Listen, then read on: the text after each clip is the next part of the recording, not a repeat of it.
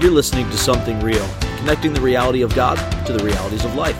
I'm Rich Zeiger, pastor of Real Life Community Church in Three Oaks, Michigan. And in today's episode, we're going to be looking at what Jesus says about the people of his generation. Neither Jesus nor John meet their expectations. It seems like they're going to be dissatisfied no matter what. Sounds a little like us.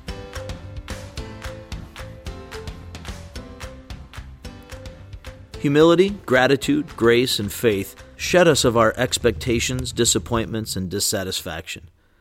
It seems like we humans have an ongoing struggle with satisfaction and contentment. We're constantly seeking greener pastures, only to realize later that we're trying to graze a painted parking lot. That seems to be the sort of attitude that Jesus addresses in his own generation in Luke 7, verses 29 to 35.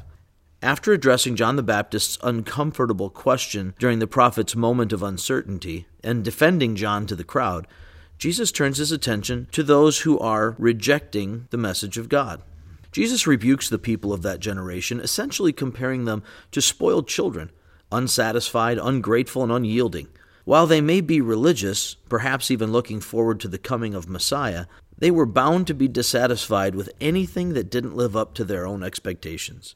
Their preconceived ideas of what should happen, of what God's champion or God's messenger should be like, made them utterly unable to receive or enjoy what God was actually doing. Both the messenger prophet and the champion Messiah had come, but they didn't fit the ideals of the masses, and specifically of the leaders. And therefore both John and Jesus were rejected. We don't seem all that different today. Spirituality is in vogue in postmodern America. We love spirituality as long as it fits into our little box of preferences. Even Christianity, so-called, is welcomed and embraced as long as it is a certain kind of Christianity. It has to fit the accepted societal expectations, not challenge the accepted thinking of the masses, and certainly not dictate anyone's personal moral choices. In fact, true Christianity, as the definers of whatever the culture thinks that means might describe it, shouldn't judge anyone at all, until the inevitable consequences of such libertinism eventually catch up with us. Then we rant and rail about the great immorality of those people, or of Christian leaders who are caught in sin. Suddenly our pendulum swings from don't judge anyone to how dare they. This crazy contradiction is not limited to the world outside the church.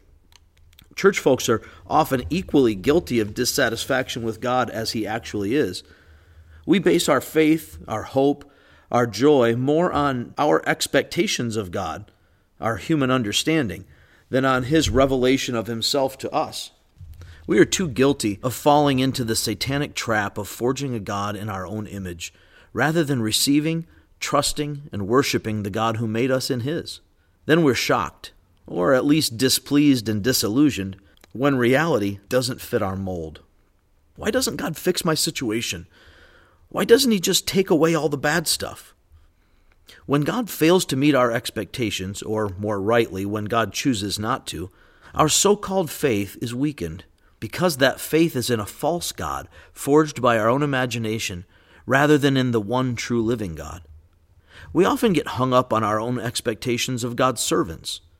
We too might see John the Baptist as some kind of religious nut, some austere killjoy with a few screws loose. Don't we often do that to others?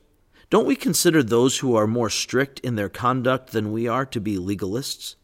Perhaps we might also view Jesus as worldly, or not very discerning, because he did not follow our own pietistic standards, since he spent his time hanging out with sinners at parties, even providing the alcohol himself on at least one occasion.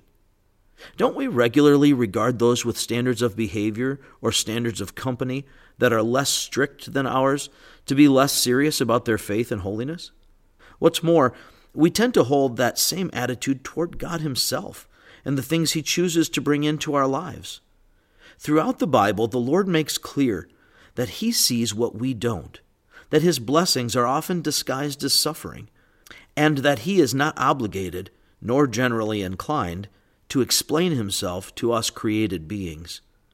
Nonetheless, we who claim to trust him have an astonishing propensity to expect God to operate according to our agenda, our timeline, our understanding. Like spoiled children who feel like their parents or friends or the world owe them something, we become unsatisfied with God, ungrateful for His blessings, and unyielding in our demands for Him to fit our expectations, to please us. Ultimately, we're really expecting God to do our will rather than choosing to trust and desire His will. We sound an awful lot like the people Jesus addresses in Luke 7. It's easy for us to look at the Pharisees and religious leaders in the book of Luke and nod with smug approval as Jesus rebukes them, yet to look at ourselves and miss the Pharisee in the mirror. Thanks for listening, and I hope this has given you something to think about. Thanks for listening. You can check out our shows on Tuesdays, Thursdays, and Sundays, and on pretty much any podcast platform you'd like, including YouTube.